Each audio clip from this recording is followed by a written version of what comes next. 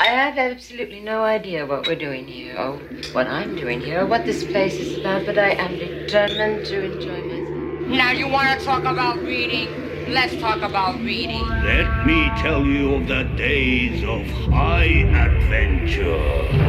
The book served as a passageway to the evil worlds beyond. Ready to go, Doc? Oh, yes, my dear fellow. I'll just check the gyroscopes. Hello, and welcome back to the Appendix N Book Club. We are on episode 93, covering Michael Moorcock's Elric of Melniboné. And with me today is that incredibly handsome Lord of Chaos, Hoy. Youthful, except when I'm a black lump appearing out of a wall. And with us today, we've also got the author of Strange Frequencies, the extraordinary story of the technological quest for the supernatural, as well as the author of Season of the Witch, How the Occult Saved Rock and Roll, and the editor of Appendix N, the Eldritch Roots of Dungeons and Dragons. Help me welcome Peter Biebergall. Hello, thanks for having me. Such a thrill to have you on. Really great to be here. Just huge honor. Thank you.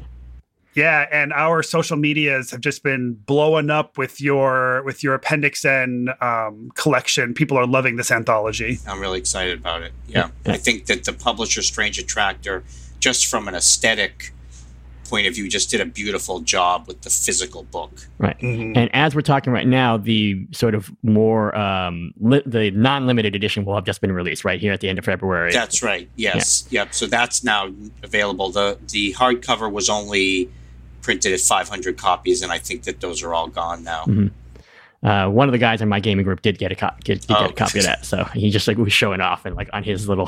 Well, I don't want to say show off; he was sharing.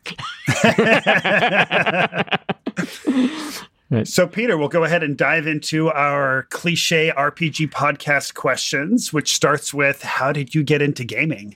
So I had an older brother who was not in any way interested in games or gaming, but he had told me about this store that was living in Hollywood, Florida at the time, and this was probably 1977, 78, and a new store had opened up called The Complete Strategist, EAT, spelled EAT. Yep. And he, I guess, had either heard of or had went to the store and saw the basic set of Dungeons and Dragons and thought I might like it. So he took me over there and he bought me the basic set. This was, I guess this was the edition post-Chit, so it came with dice. Mm-hmm.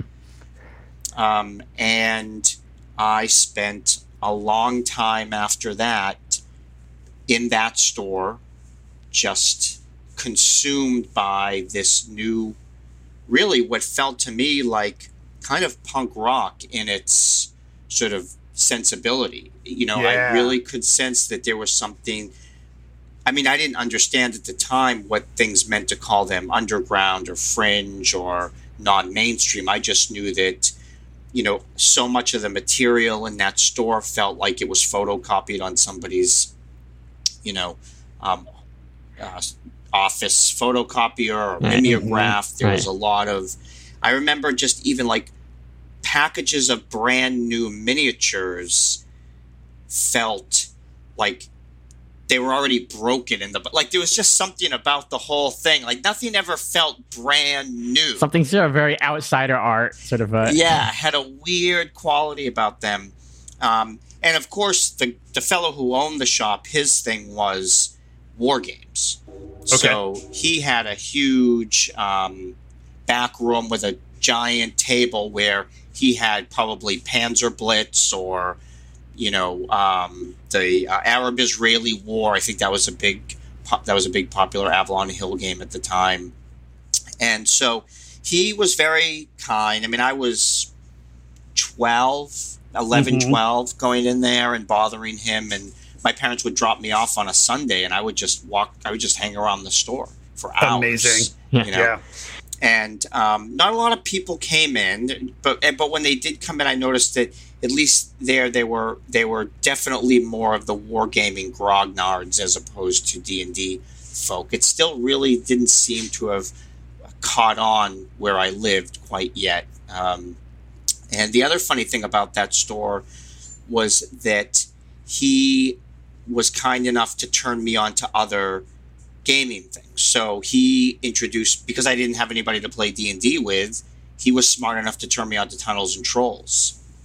And so that was really my first gaming experience, was playing Tunnels and Trolls by myself, using the solitaire rules, playing Buffalo Castle, which is, I've just wonderful memories of the artwork from those books and the humor in there. The humor, exactly. In St. Andre's writing. Yeah. Yes. That was a very generous soul, this owner of the store. Really nice. Very patient. Right, because some store owners are just like, this is just a way for me to finance my hobby and, get out if you're not buying anything. I'm sure there was some of that, but he was, Right. Sure. But I bought, even then, before I really had friends to play with, I bought a lot of the Judges Guild material. I loved Teagle Manor, just the sprawl of it and the level of detail. And so I just, again, I really want to emphasize, too, that for me, so much about what I loved about the culture of that and the games themselves, even before I really started to play, was that I could sense that there was something that was just a little bit off the grid about all this. And in some ways, and I've talked about this before, by the time I was like 15 or 16, I started becoming involved I moved to Boston and became involved as a fan of the Boston punk hardcore scene in the 80s. And going from Judges Guild fanzines, Judges Guild materials to punk rock fanzines felt like a very natural thing.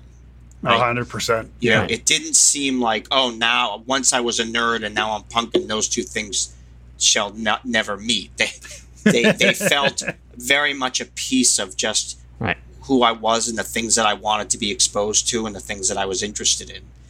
And so, I really feel like in many ways, the early days, at least for me, of D&D and gaming were also just about being exposed to different kinds of people, different kinds of ways of thinking about things, different kinds of ways of doing publishing, how important mail order was to our ability to access, information and new materials about the things that we were interested in, because there wasn't the internet. And so when I did meet kids that wanted to play, we even then, knew that we were kind of doing something that felt different. We weren't. What's interesting, though, is I didn't, maybe it was just because my parents or, I wasn't exposed really to, like, personally Satanic Panic type things, at least on my parents' part. Mm-hmm. And we weren't really picked on, for playing D&D. We just kind of did our own thing, and everybody else did their own thing. I would be picked on more later for being punk than I would ever for having played D&D. And how did all of this transition into an interest in the Appendix N? So I think that for me, the most important piece of this is that more than games, more than anything, I love books and I love literature.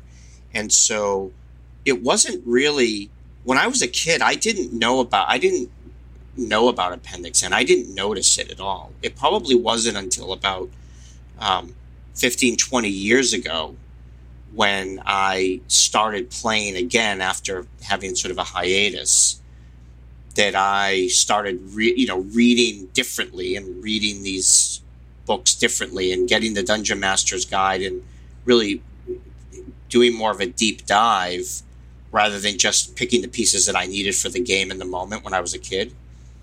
And seeing Appendix N, and it was kind of revelatory. When you saw that list, had you read any of that stuff before, or was that some like mute one? I had read Elric before, and I had read Lovecraft and Vance, and I had read Tolkien, of course, and Howard. A lot of it was stuff that I hadn't heard about, but I think it was part of the revelation of it was not that there was this list, but that Gygax would go out of his way to add this list to the book. That he wanted you to know that none of this was created, at least in terms of the sort of landscape of his imagination, was created in a vacuum. right? That he was a reader, that he loved mythology, that he loved the tales that his parents would tell him, that he loved pulp. And he would even go on in there to say that comic books as well, right? All of it. And, I know that there's a lot of controversy around, or at least, we pick at Appendix N about where did maybe some of the rules come from, or where did maybe some of these characters come from. But in some ways, I think what's more important, I mean, not that that's absolutely not a great conversation to have, but I also think what's really just of value is to know that so much of just culture in general happens as a result of stories, right? That we don't jump into things without all that, if you want to call it baggage or whatever, the way in which our consciousnesses are shaped by story, and in this case, a lot of great and wild pulp stuff. Yeah, nothing is created in a void. Right. Nothing's created in a void. And what's also strange too is also to see like how much science fiction he mentions in there, which is a lot of it. Yep. Now, Peter, I'm seeing another through line, which is in your body of work, which is occult, mysticism, religion, going through there in your body of work, not related to Dungeons & Dragons, but does that also carry into your interest in Dungeons & Dragons as well? And, also you have a divinity school training as well on top of that? Yeah, I think it does. I think it has a lot to do with just, for me, all of these things exist as aspects of our imagination, and the parts of our imagination that really rely on ritual, on community, on narrative storytelling, on shared universes, right? On all of those things. I even think that I'm working with author. He's an author, maker. He was an early part of the maker community and cyberpunk pioneer named Gareth Brandwin. And he and I have been working on developing a sort of gameable occult magic system using D&D and RPG elements. Cool. So we've created sort of like a divination system using RPG dice. Wow. Thinking about the development of, so like becoming a magician is becoming this character. And so to answer your question in a very concrete way, we've sort of come upon this idea really that the parts of our consciousness that game is very similar to the parts of our consciousness that engage in other kinds of religious or spiritual ritual. Right. There's certainly a weekly game could be a communion, right? There's Absolutely. That or a shared heightened experience of some sort. Yeah, there's a change in consciousness, I think, that can occur when you're at the game table in a profound way. So, Peter, the last question I want to ask you before we change the subject and start talking about the book at hand is, what other fiction has inspired your gaming, Appendix N or non? Yeah, that's a good question. So definitely the book that we're going to be talking about today, and that world.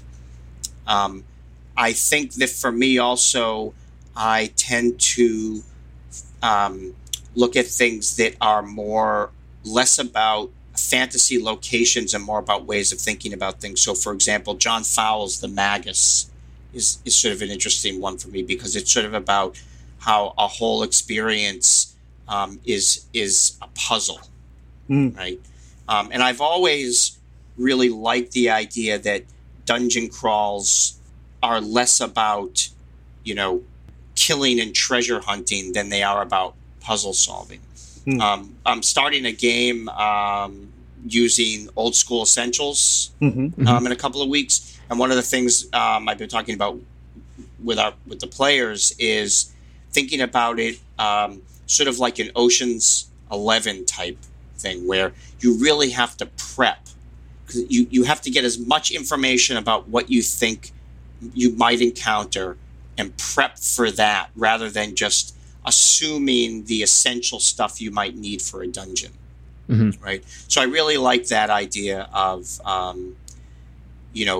for me, it's literature that has more to do less with just the fantasy elements as opposed to the puzzle. So, for example, Borges would be somebody who has impacted me in terms of thinking about, the idea of meta levels, inside of dungeons and things like that. So it's interesting how much when I think about when I'm designing or wanting to play, that I look often less to fantasy tropes than to other kind of literary tropes.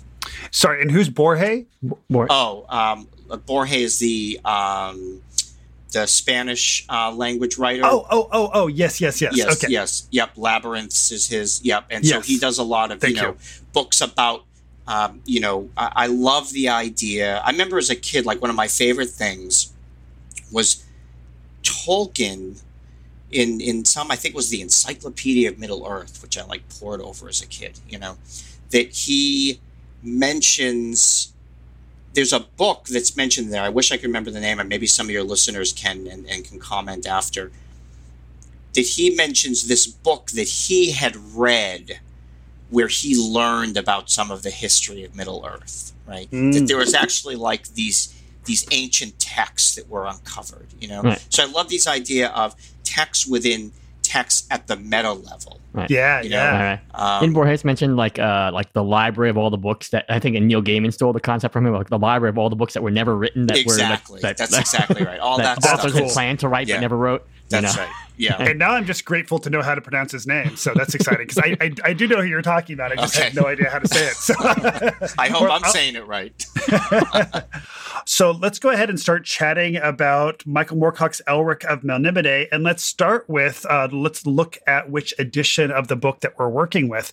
So Peter, what do you have? I have the Ace Books version from, I guess this is a 1987 edition. Mm-hmm. Yes. The Robert Gould covers. Yes, gorgeous. Which I love, and I have most of the ones in this set with these covers, which are great. Yeah. What about you? I have the Daw paperback. Yep, with Michael Whalen. Oh, beautiful. With the Michael Whalen cover. Yep. Elric of Melniboné, and he's got his badass helmet on. Mm-hmm. And I'm pretty sure that that's Obek's sword there, the 5-foot log Obek sword. I'm guessing that's not Stormbringer, but maybe it's Stormbringer. It's black. It could be Stormbringer. I think that's... Oh, you're right. It is black. Yeah.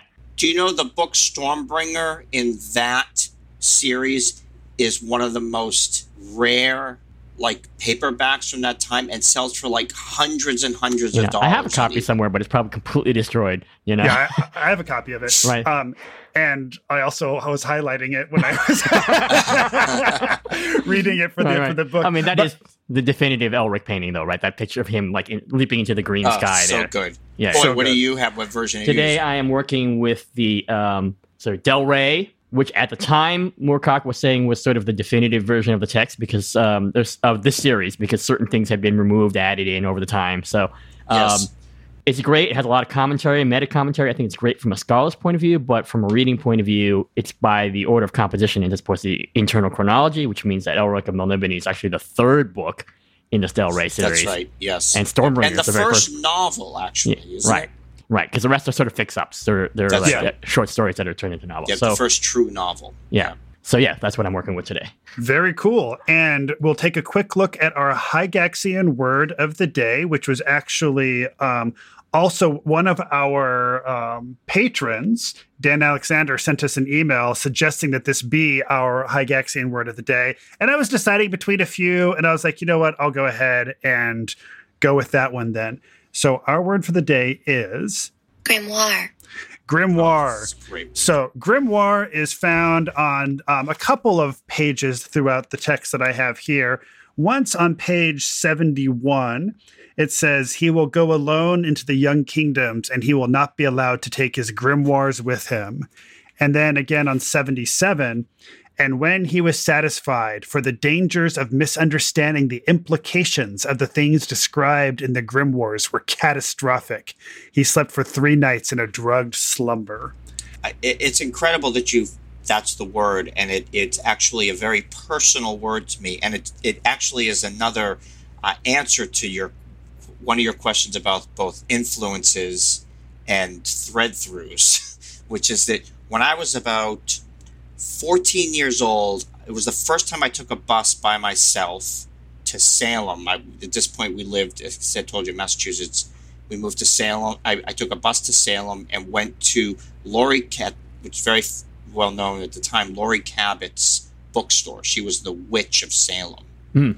And I bought a grimoire called The Key of Solomon the King, which is considered to be like one of the most influential of all the medieval grimoires. And it's information about how to, gives you all the spells you need for conjuring angels and binding demons and all the things that Elric would need to do, particularly with demons, is found in that grimoire.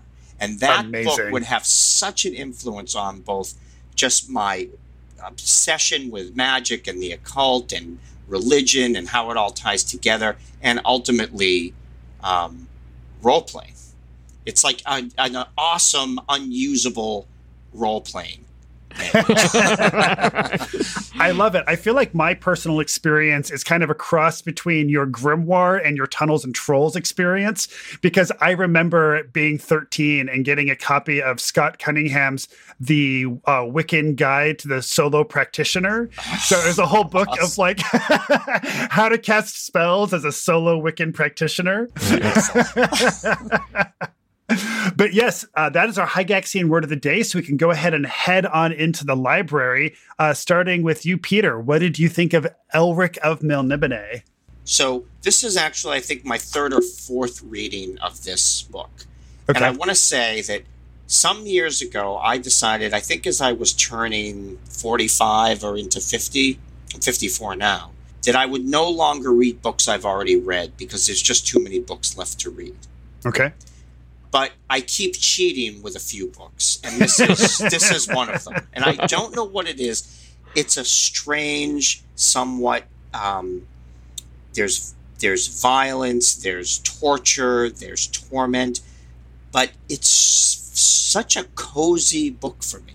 Mm-hmm. I don't know why. There's something about it that just I think Moorcock is a great stylist, and I think there's something about the language that just really the flow of the language really works for me. I love the set pieces, but on this reading there were a few groaners, that stood out.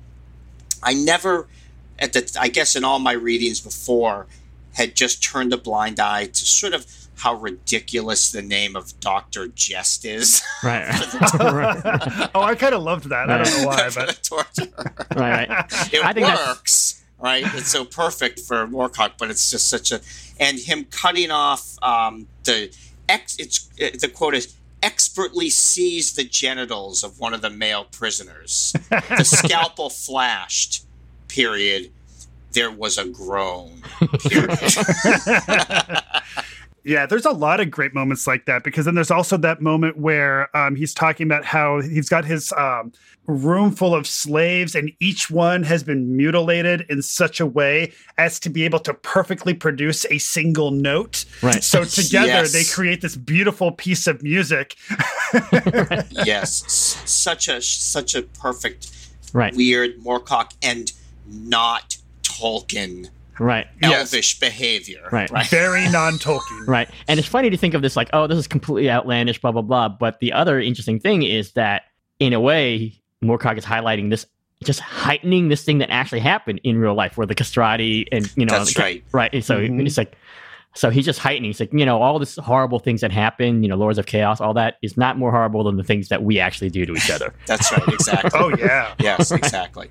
But then, of course, there are things of, I think, just of great wonder and beauty in this book. I love King Grom. I love the ship on land. Yeah. There's those, reading those things again. I absolutely, probably, I think one of my favorite things that comes out of all of these books, and I think in some ways, looking over Appendix N again and thinking about relationships that some of the main characters have had in some of those great tales, is Elric's, not long, but I think very potent relationship with Rakir. Mm-hmm. I find that there's something about that Moorcock wanted to lend a character that let us understand Elric in a different way as well. Mhm. You know, Well, yeah, because Moonglum was so successful at helping us kind of give depth to Elric. And this is before Elric has met Moonglum. So here we both have Divin Tavar yeah. performing that role in the first Yes. section of the book. And That's then right. Rakir, the Red Archer, kind of performing that role again later.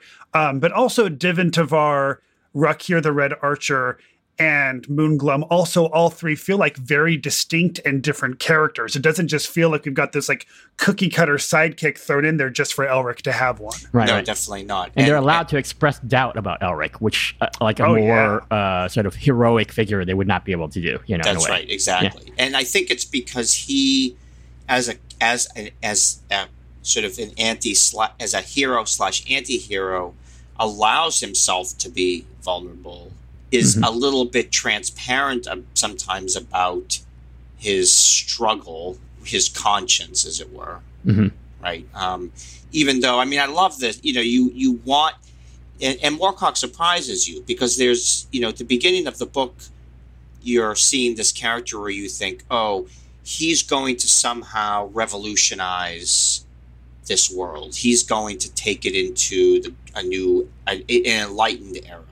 He's something different. But then when he's watching the torture, he both is bored, he's not repulsed by it. Yeah. He even understands its necessity. Mm-hmm. So then suddenly you have this feeling of, oh, so he's actually still is of this world. Part and parcel has Part and benefited. parcel, and isn't Right. trying to Yeah. completely extract himself from it. Right? And he's not even trying to suggest that he wants to impose his own conscience on changing everybody else. Right? Right. Yeah, and it's interesting because we also see this like real sense of a search for identity and a search for a place in his world. And there's a lot of kind of internal struggle with his identity in this because at some points we see Elric kind of become passive to this idea of like, fine, I will become a puppet of my ancestors. I will rule the way that Melnibonians are supposed to rule. I will just be an extension of thousands of years of my bloodline. We have him kind of resigned to this for a portion of the book.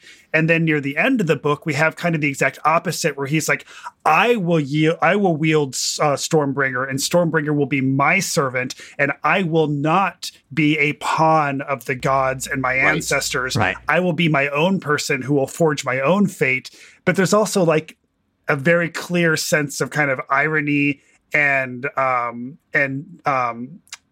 naivete Right. in his thinking that he can actually do that. Right. I mean, Moorcock Right. literally says he lied to himself 3 times right there, right? And to Silmaril. Yes. right there at the Yes. end. Right. Now, Peter, you have a thought, and I want to also build on this thing. I just, you know, part to your point there, there's also this great moment where, you know, when there's still something about him that loves the job of emperor. And I love when they have to, when they're getting all the ships ready to go to battle with the barbarians, and all that. And Yurkun says, "Hey, you know, I can take the command here." And I was like, "No, thanks, I got this. You know, I'm good." You know, and it's very hot. I mean, there's a haughtiness to him that I really admire. Right. To see that character again have these. But it never feels contradictory, right? No. That's what's so amazing about Moorcock's ability to craft this character. Right. Now, I'm sort of the semi-history nerd on this podcast. So I was interested, and Peter, you and I are rough contemporaries, maybe to situate this. Interesting. So this is written in 1972. So this is 7 years after Stormbringer had been published, and who knows how long Moorcock had been conceiving of Elric before that, certainly probably by 1959, I think, right? So as a teenager. Yes. And so now this is Moorcock, coming into his prime, right? Now he's in his mid-30s when he's writing this, right? 61 is when the Dreaming City was first published. 61, right? So 11 years later. Science fantasy. Right, and Moorcock was born in, I believe, 1936, so he's coming into his prime. I'm wondering... This is 1972. I'm wondering if this is also about the limits of idealism. This is the hangover from the 60s, seeing like what has happened in the 60s and So this is, and even though this is a prequel, this is a more mature Elric in some ways than the sort of more emotional Elric that appears in Stormbringer, Yes, right? Because it is. This is, again, Yes. Moorcock, 10, 15 years older. So I think that the whole series maybe talk about the limits of idealism, the limits of working within systems of powers that oppress you, whether it's law or chaos. Right? Yes, I think so. And I think that that's part of what you're starting to see with the new wave literature, science fiction movement that he, in many ways, was with Harlan Ellison, the sort of fathers of. And what's important about that is it was in their magazine New Worlds where you start to see these really deep critiques about Tolkien. And why that's important in terms of the history is Tolkien really, that revival of Tolkien in the 60s is essential to the Lord of the Rings general success, even now, right? There had to be that. And it was the sort of hippies that were looking and admiring this sort of, this sort of rural sensibility of a Hobbit, right? And the sort of the tension between the industrialism of Saruman and and keeping to the old, keeping to nature, part of that battle. But the new wave authors and Moorcock, and we see John Harrison was writing about this too. The hippies misunderstood Tolkien. That Tolkien was a conservative who was almost like it was a traditionalist in a way that bordered on something that was not about cosmic consciousness at all, right?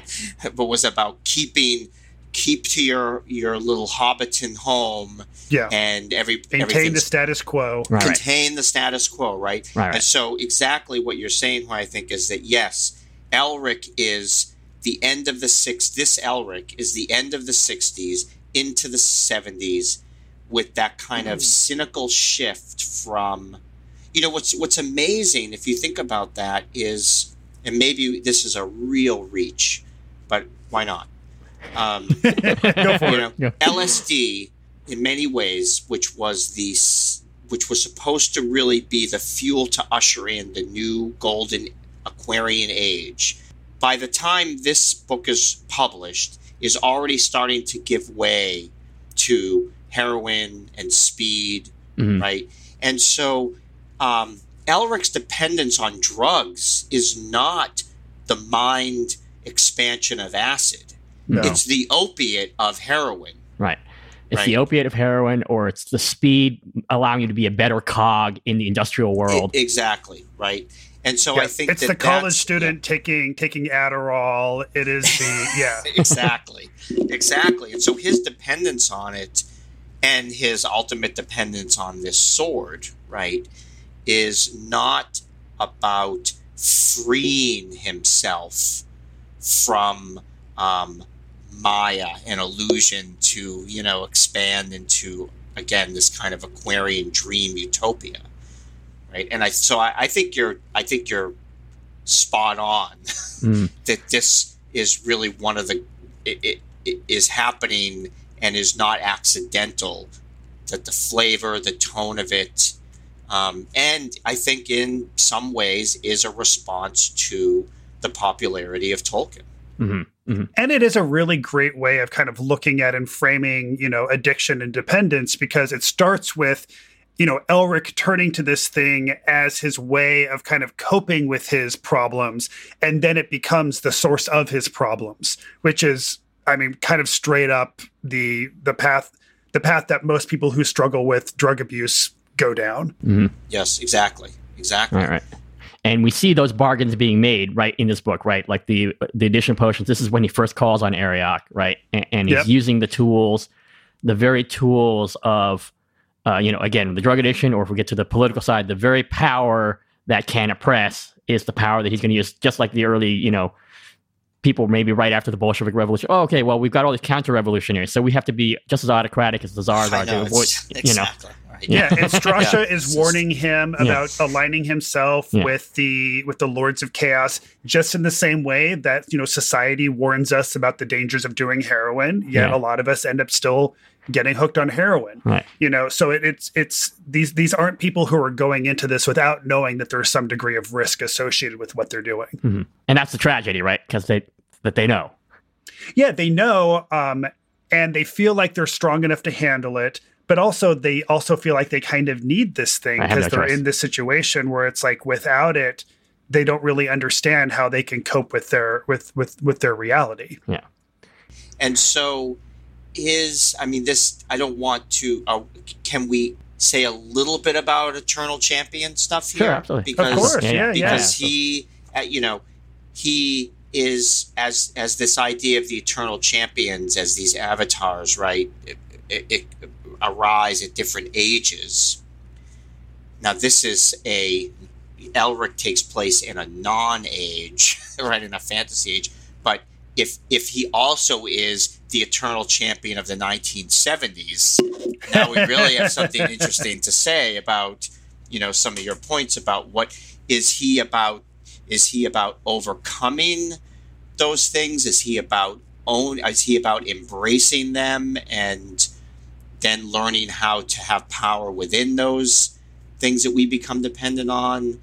Because he is a hero after all, in some ways, right? We still... absolutely. Yeah, so... Right. And it's interesting that as prolific as Moorcock is, like, 75 novels now at this point, and then countless short stories, that the character that he would revisit, even though the character's fate is written in stone, is Elric, right? He hasn't really revisited, you know, Hawkmoon or, you know, any of the other elements of the Eternal Champion as much, right? It's always Elric that he uses as his instrument. I mean, maybe Jerry Cornelius. Jerry Cornelius in his many guises, but not literally Elric as That's Elric, right? Yeah, fair. And, you know, obviously the Von Beck family he follows, but not a single character from the Von Beck, you know, family as the point of view for this. And Elric would be the one that would capture the imagination of other game designers, of Blue Oyster Cult, of Hawkwind, you know, of all these great, you know, so there's still something there that, look, I mean, we're talking about it in some very important ways, but in the end, can we just agree that Elric is cool? Right. That's the rule of cool. Right. Absolutely, he is. He's like Ziggy Stardust cool. Right. And it is time for us to start transitioning our conversation over towards the gaming side. And I have a little spoiler. I know that you have your deities and demigods by your side, and you were asking before we started recording if we can chat about this. So, of course. So I take it you have one of the editions that have our Melnibonian and Cthulhu sections intact. Yeah, I do. As do Hoy and I. Right. Yes. Mine is somewhere, though. I don't know where it is, but I do. Yes. And I want to say for the record that I've never used it in any game or campaign I've ever played. But Deities and Demigods is my single favorite RPG book. Mm-hmm. I adore it. I adore the art. I adore the absolute ridiculousness of trying to give stats to gods. All of it. You know, I love that there's actually this that you know that they tried to create an actual functional multiverse right out of all of this. You know, I mean, it's and really to give credit. Moorcock is the man who actually coined the term multiverse, right? That's right. It's great. And so to see these characters again in all their 1970s glory drawn, right. 1970s glory. Bell bottoms and maybe not exactly the way I think Moorcock envisioned these characters, but still fantastic. Mm-hmm. I also, to that point, if you don't mind, a little anecdote. The original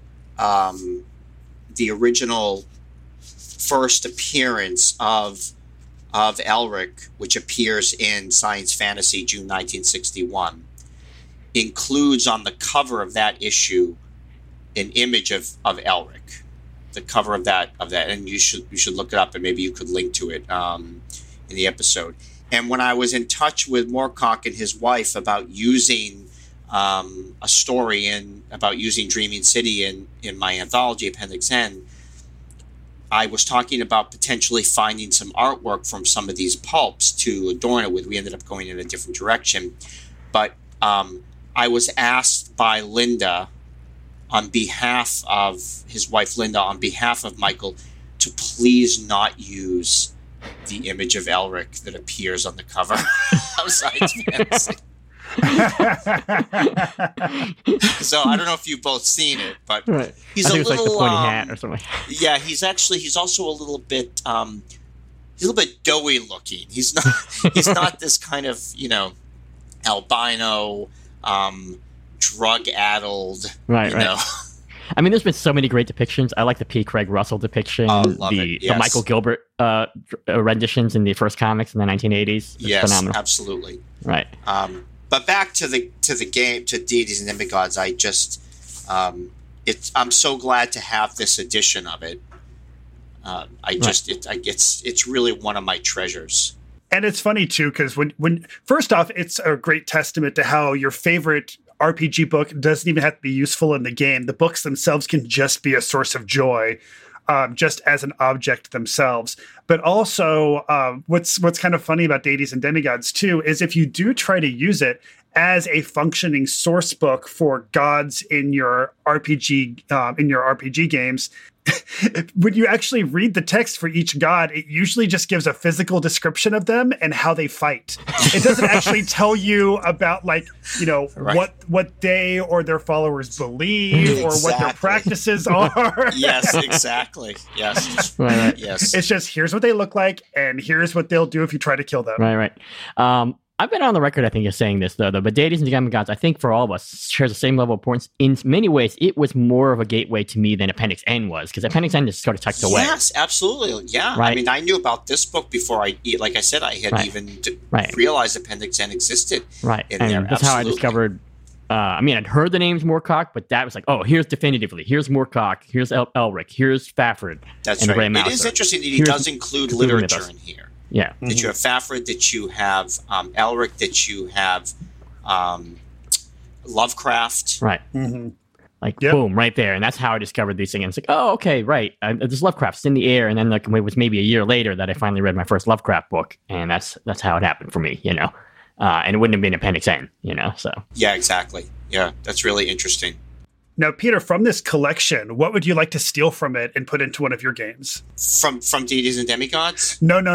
I'm sorry, not this collection. From this novel. Oh, from the novel. I think the ship that sails on land, I think, is would just be really fun to have that. But you'd have the ship which sails over land and sea. Yes. Yeah. But you'd have to have the characters make a deal with some kind of deity, it can't just be they find this cool ship and it works. Right. Yeah. Right. There has to be something at stake to do it. It's funny because you could, an artifact like that could kind of be game breaking if you're not careful with it. Right. So I think it could be interesting to use it in a way that requires some sacrifice. Right. And that's a constant theme within the Ulrich books, right? Sacrifice and also bargaining. Yes. In transaction, which is, whereas in like the Tolkien, again, not to bag on Tolkien, I love Tolkien, but Tolkien is always about rejecting the bad deal, the bad bargain, right? The people who accept the bargain are the ones who fall. Right? That's right. Exactly. Yeah, and I'm all about breaking the game. I'm like, if you want to throw in something game breaking, go for it. Let's see how this affects what you're going to do and what I'm going to do. I'm all for it. Hoy, which potentially game breaking or non game breaking thing do you want to steal from this and put into your game? A couple of things. I think the ship is incredible, and I love that scene when Grom finally comes for the ship, and it's having to petition and they end up giving the bodies of the 3 dead Melnibonéans so that Grom can bury them. And that moment where Grom is also like, Grom does not kill. Right. And you're like, yes. But you just killed a bunch of my people with your big earthquake. Right. Grom does not kill. Okay, Grom. The mirror is crazy. I like that mirror, that steals people's memories, but when it's broken, it floods everybody with the memories.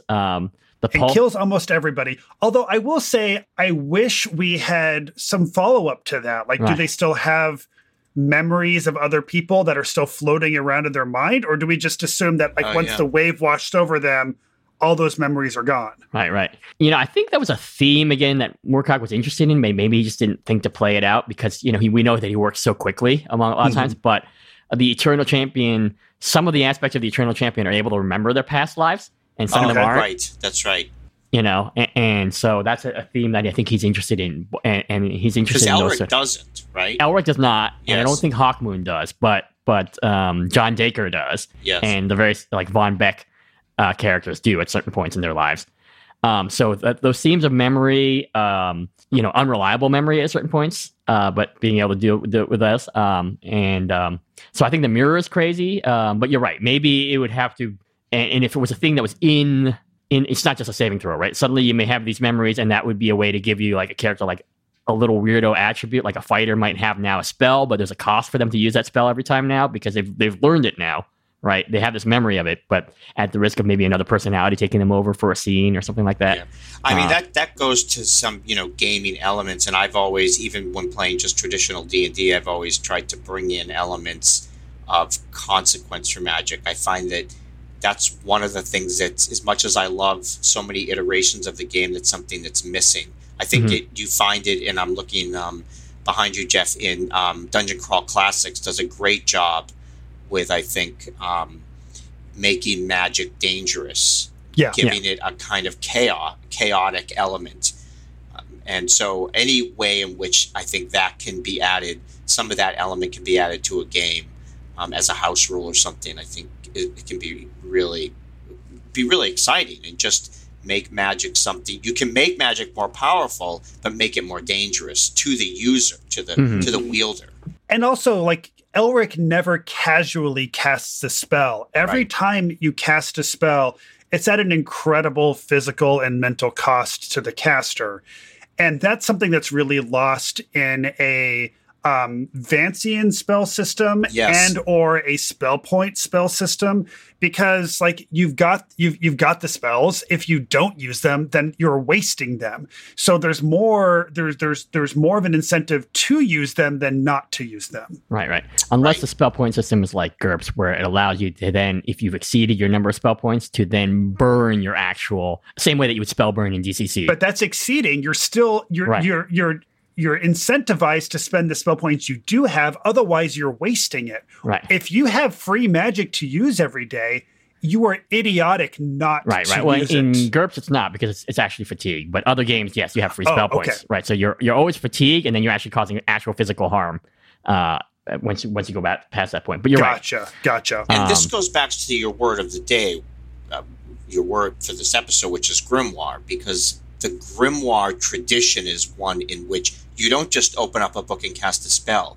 Most grimoires give very complex instructions for purifying rituals, that you had fasted for 3 days, that you had really had to prepare yourself. And even there, if there's one little thing off on your circle, your magic circle, you could be in big trouble, right? So the preparations are even more intensive than even sometimes the actual just casting of the spell itself. Right, because all of that is that, and it's that last thing is just pulling the trigger, really. Right, exactly.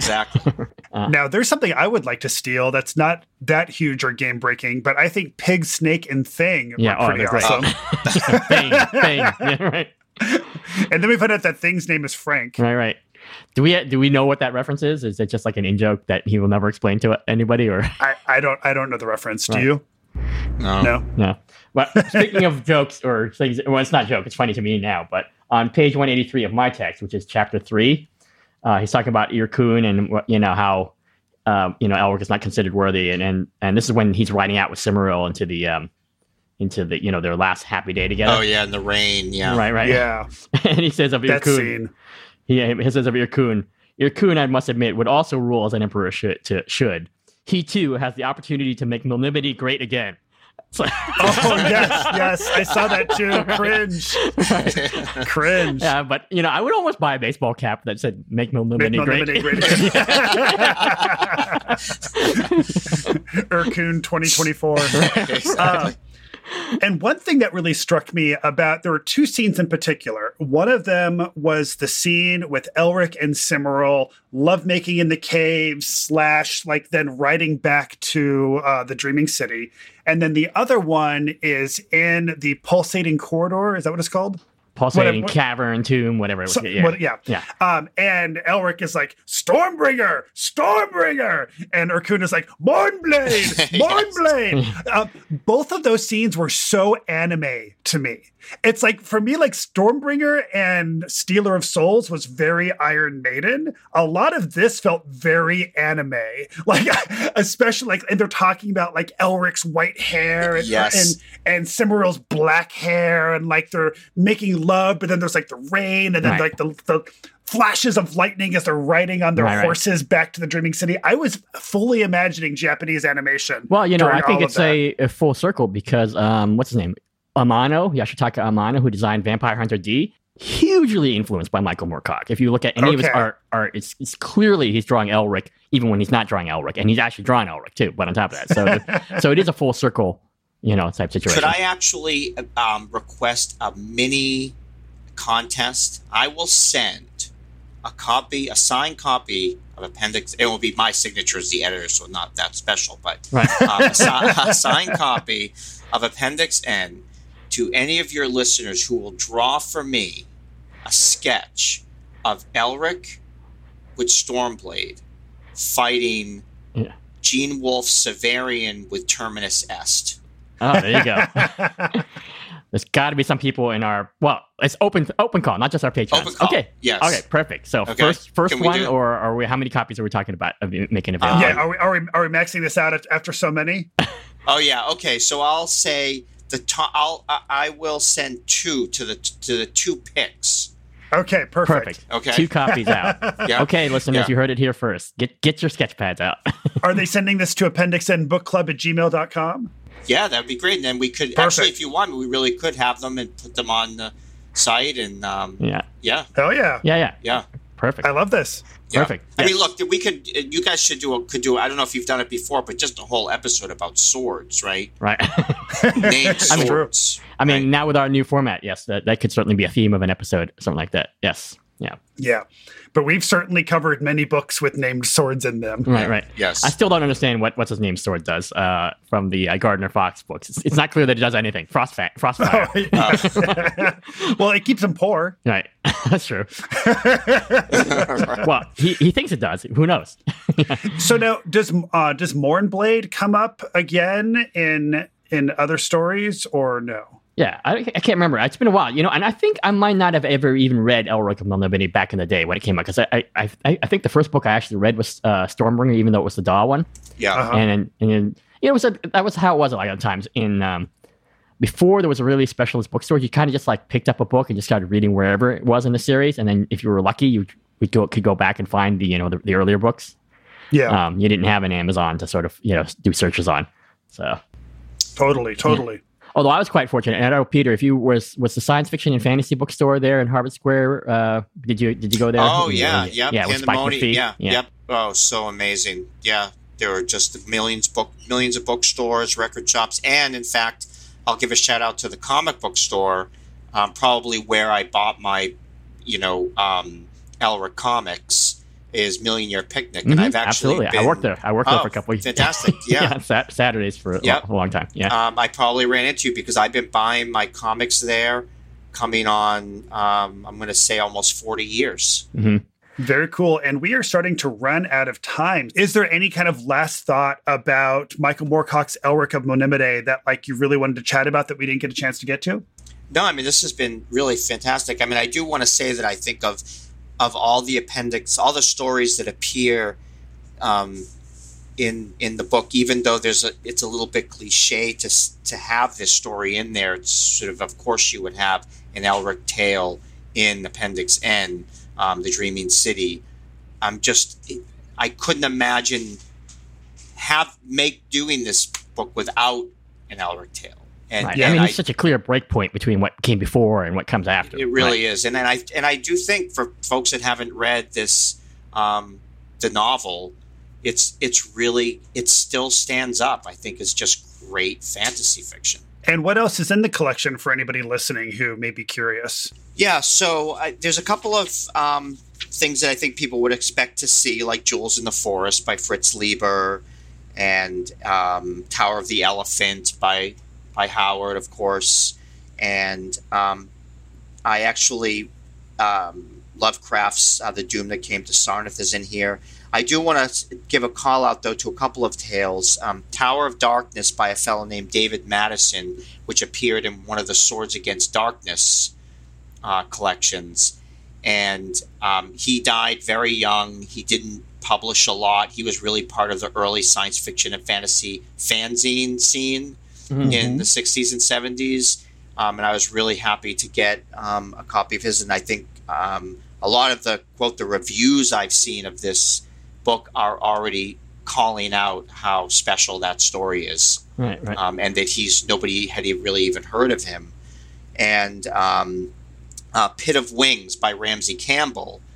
Campbell's also somebody who appears in Swords Against Darkness. Right, the Ryer stories. Yes, exactly. Yeah. And one of the only living authors in this collection, which Michael Moorcock is one. Right. And you have a Margaret Sinclair story in there as well? I right? do, yep. Right, that's and right. her rights are all tied up with all sorts of weirdness, right? At the moment? The Man Who Sold Rope to the Knolls is a story in here, which is actually a callback to a Lord Dunsany story as well. Right. And that's that's one with the DCC Free RPG Day adventures was very much based on that story of hers. The Knoll House. Yeah, that's great. Yeah. Yeah. And Peter, are there any projects you're working on right now that you'd like people to know about? Yeah, I guess related project, at least in this world, is that I'm working with a fellow named J.F. Martell, who does a podcast, Weird Studies.